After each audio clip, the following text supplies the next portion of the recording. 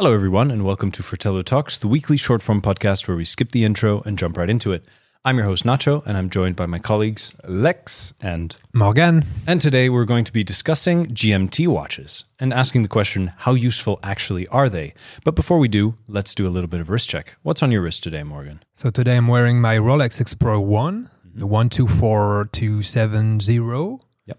It's the 36mm Rolex. It's the last one in the catalog. I mean, the 36mm version, because now you also have the 40, which I feel is a little bit too wide, but mine is the 36. It's the classic. The 36 is just the sweet spot. Yeah, for me, it's the way to go, actually. Yeah. You're wearing it with a little rope next to it. It's a little bracelet, just to add a little bit more, style to the watch. Yeah. Very nice. Well done. Are you jealous? Yeah.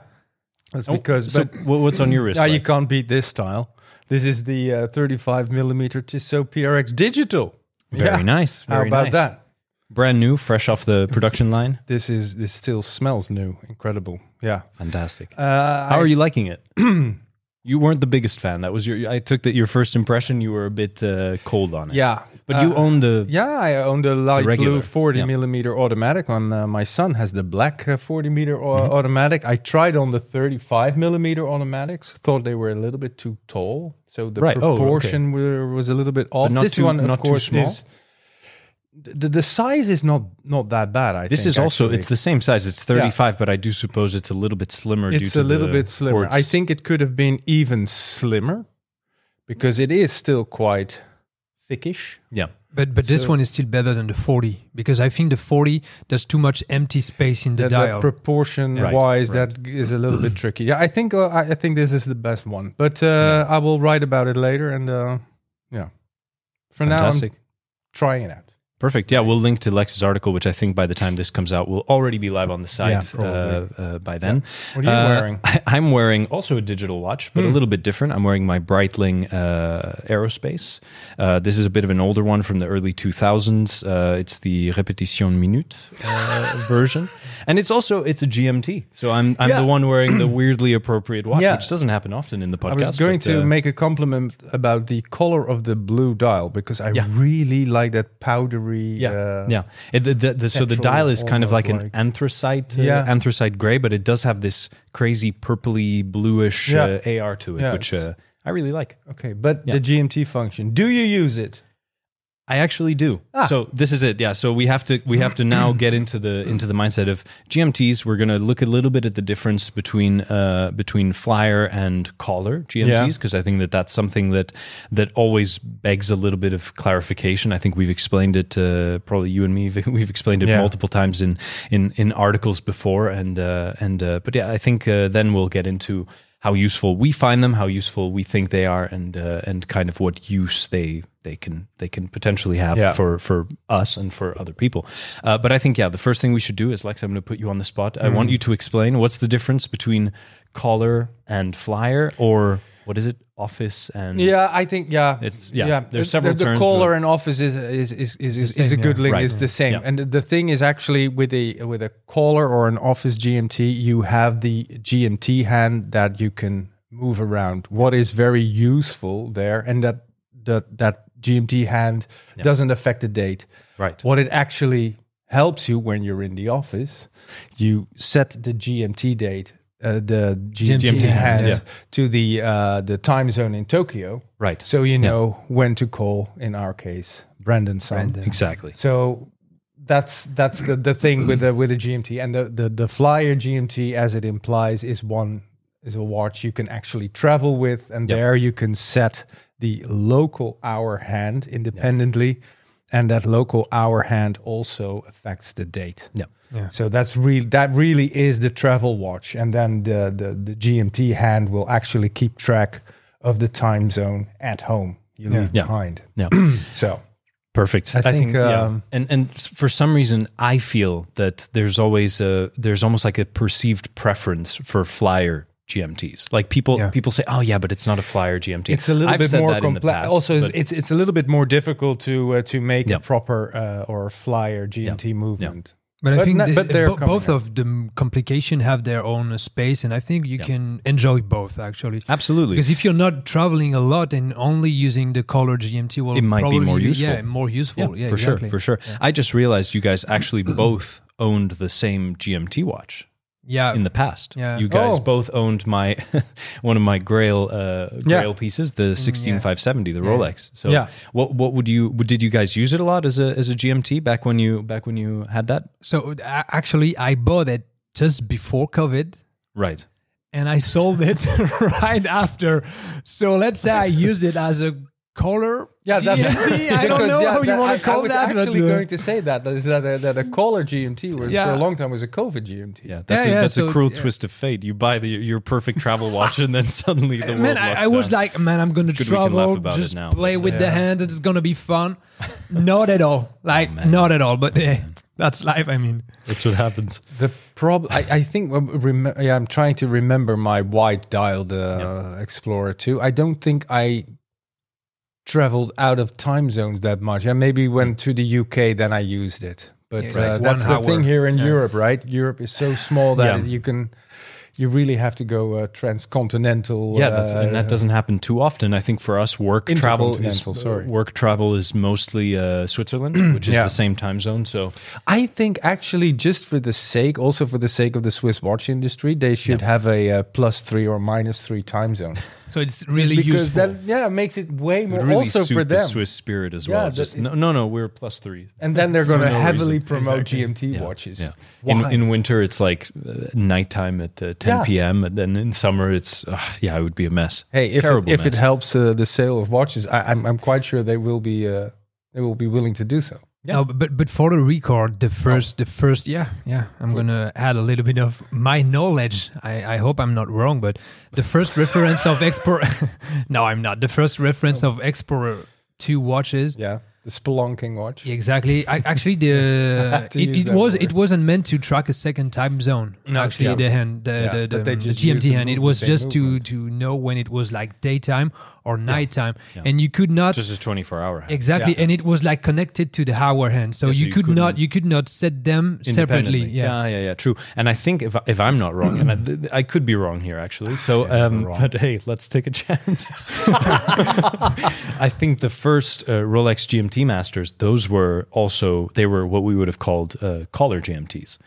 It was the GMT hand that would jump. We're on thin ice. Also because it was developed together with Pan Am, and those pilots didn't stay at home. They actually got on a plane. That's the origin of the GMT. So it was really for people who were flying. But I think those movements, from having spoken to Balázs about his, I don't know the references, 1675, something like that.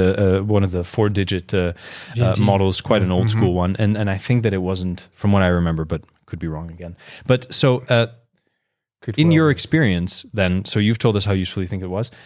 Do you think that they are really useful for the every man, for the consumer, the average watch consumer? Well, actually, I think that if you're traveling a lot, then it is actually helpful. Yeah, then it is actually still a very nice function. Yeah. It's a functionality that actually still can carry its weight. I think there's a lot of there's like a big sort of like the appeal of it goes well beyond the function. I think that there's something quite romantic about being able to track a second time zone. It's like this idea of maybe I'm not traveling every week, maybe I'm not traveling every month, but like if I do, I have the tool for it. Like there's something about it that really beckons the thrill of travel, right? It sort of inspires some wanderlust or something. I think I have a slightly different explanation. It also explains the popularity of the chronograph. I think men just in general like stuff, and with the GMT watch, especially with a GMT Master 2, you have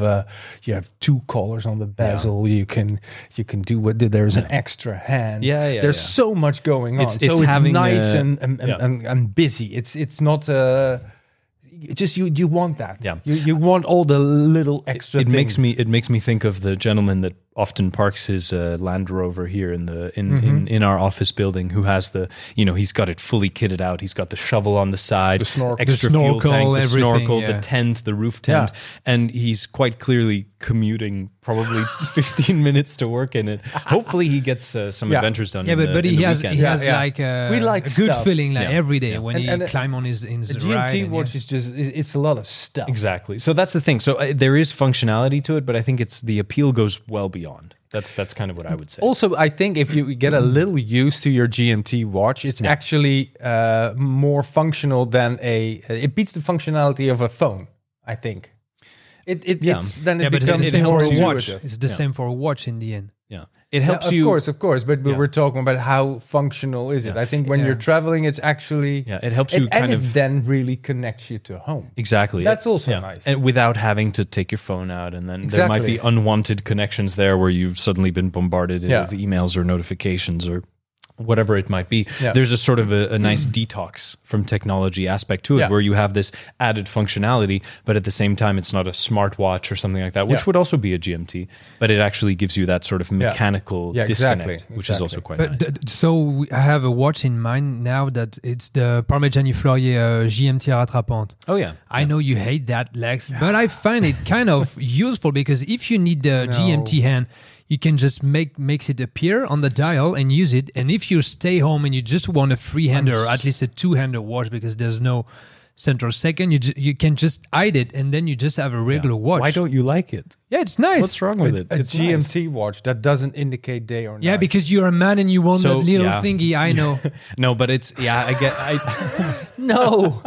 If it's for a second time zone, you have to have a night and day indicator. Otherwise, it doesn't make sense. It's certainly useful and potentially, arguably necessary. I do get what they're doing. It's going a little bit beyond the function, and I think that watch is about the romantic notion with a hint of functionality. You're not romantic. You're not romantic. I'm French. I'm romantic by definition. I'm sorry. But the problem with that watch is also, I think the original model that came out, was it 2 years ago? With the platinum bezel, the micro rotor. I think that is one of the most stunning watches that came out in the recent years. Yeah. So, and I understand that they try to come up with new variations on that. Yeah, for sure. And the idea of a GMT rattrapante, and it's a new concept, etc., etc. I like that, and I applaud them for trying something new. But a GMT hand without a day and night, no.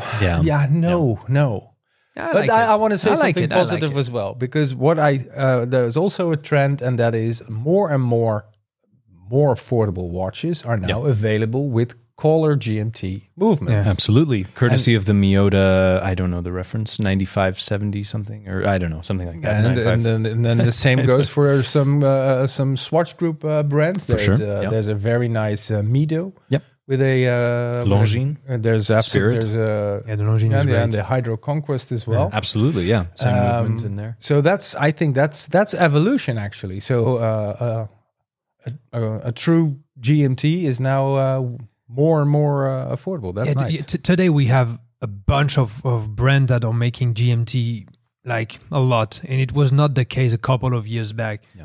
No, they were all color. Even now, almost in every catalog now you can have a GMT. It's the Miyota 9075. Okay, just shamelessly Googled it, but it's exciting stuff, and we've seen it already pop up with some brands. It's also micro brands for sure. It opens the door for them to do it, and because there's always that sort of thing where from a certain price point. Is that maybe something that exists for you as well, for you guys as well? Like that from a certain price point, you would expect it to be a flyer? Yeah. Okay. I honestly think that maybe the collar GMT is going the way of the Dodo.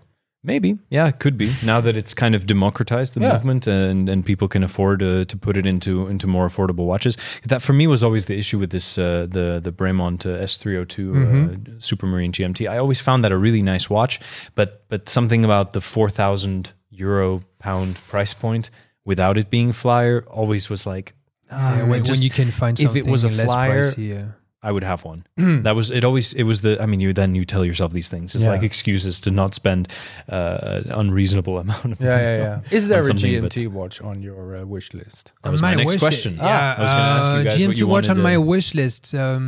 Actually, yes. Now that I bought a dive watch, I'm thinking about the next one because we are just crazy watch collectors and we just always want something new every time, even if we think no, but yes. So I don't know which one. Man. I don't know which one yet. No, he knows he wants one. Listen to me. Maybe I'm gonna take another 16570 at some point because this is a watch I really like. Really I know. It again? I don't know yet. I don't. Do maybe you think that maybe that's another podcast? But you had a watch. You sold it, and now you want it back again. Then you buy it back. Will it bring the same joy? Let's see. RJ did that with the Sea Dweller, and now he doesn't want to get rid of it anymore. Does he look happy? He is. Oh, okay. Yeah, he is happy. And so if it's not that one, let's see what Two-Dog could bring in the future. But now I think it's still a little bit too thick for my liking. The Black Bay Pro. Yeah, the Black Bay Pro or the GMT. Yeah. They have. That's not my... It's a little bit too thick. I want that Grand Seiko Mist Flake. Ooh. That's a good one. That's nice. Or maybe that one, so... That's a good one. That is a good GMT watch. Very nice. Yeah, I have one that was on the radar and that I've now pre-ordered, and it's the Arkin micro brand from the UK, which released its Instrumentum. That was the dive watch, and now they released the Ultram. So that is the GMT, but it's funny because that was developed pre-Miyota releasing the 9075. So it actually has a modular solution to adding a flyer GMT function, which is funny. So, but it still remains relatively slim for having a modular movement. Titanium case, integrated bracelet and strap, and that should be delivered at some point early 2024. So early next year, I'll have my hands. I think that will be actually my first GMT watch. I mean, you have that. Well, this is it. Just has a second time zone, like many digital watches. In a way, it's cheating. It's not doing it mechanically. Yeah, that's not the kind of, but it is set to right. the time in Japan, in Osaka, to keep track of our faithful editor, copy editor, Brandon. Of course, shout out to Brandon. Yeah, and well, he's currently in the US, so it's not an accurate. It's not accurate. No, it's for our trip. Our trip coming. Exactly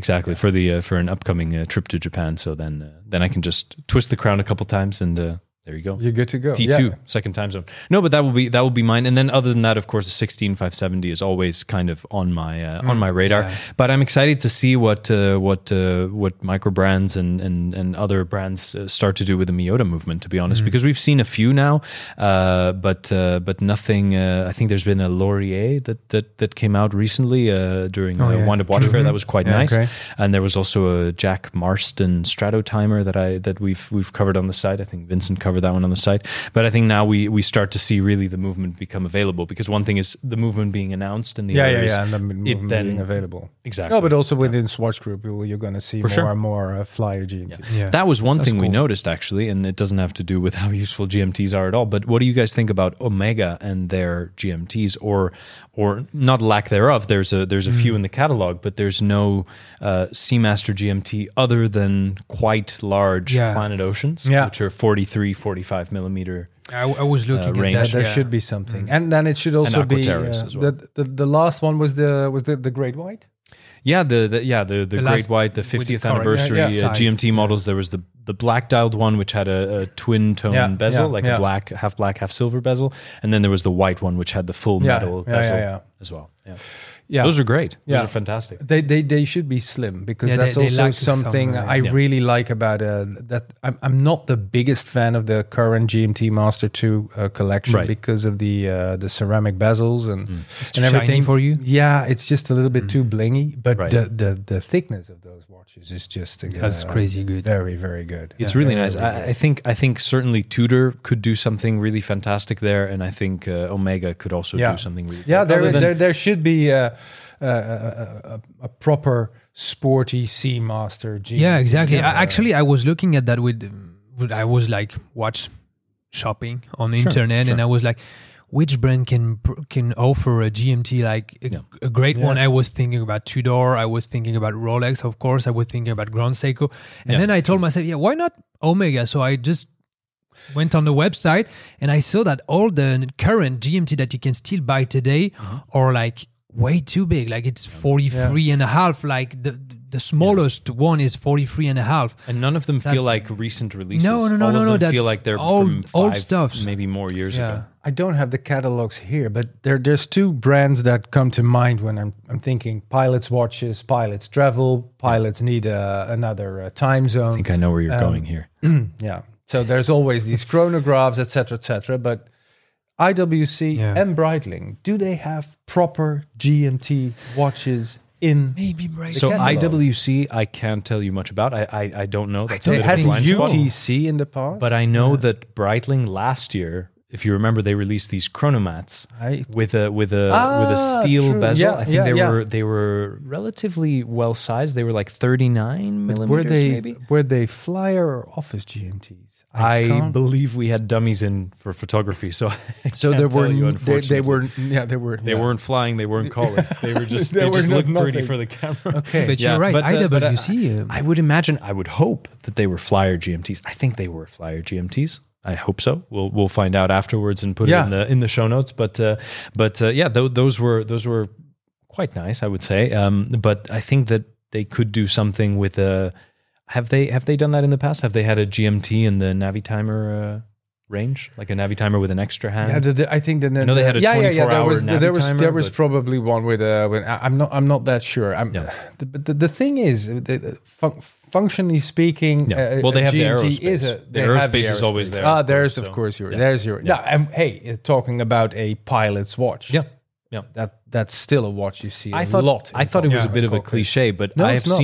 seen walking through Schiphol Airport, I've seen multiple pilots wearing it. Yeah, definitely. It's always And cliches are always true. So. Absolutely. Yeah. Well, there's truth to them at least. But yeah, very cool. Very cool. Nice. Well, I think that just about wraps it up for GMTs. I think they're useful. There's a lot of romanticism involved, but I think ultimately, With you guys. when you do travel, it is good to have a watch that's basically suitable for the job. So yes, perfect, excellent. Well, leave your thoughts in the comments down below, and like, subscribe, and make sure to tune in next week for another episode of Fratello Talks. See you then.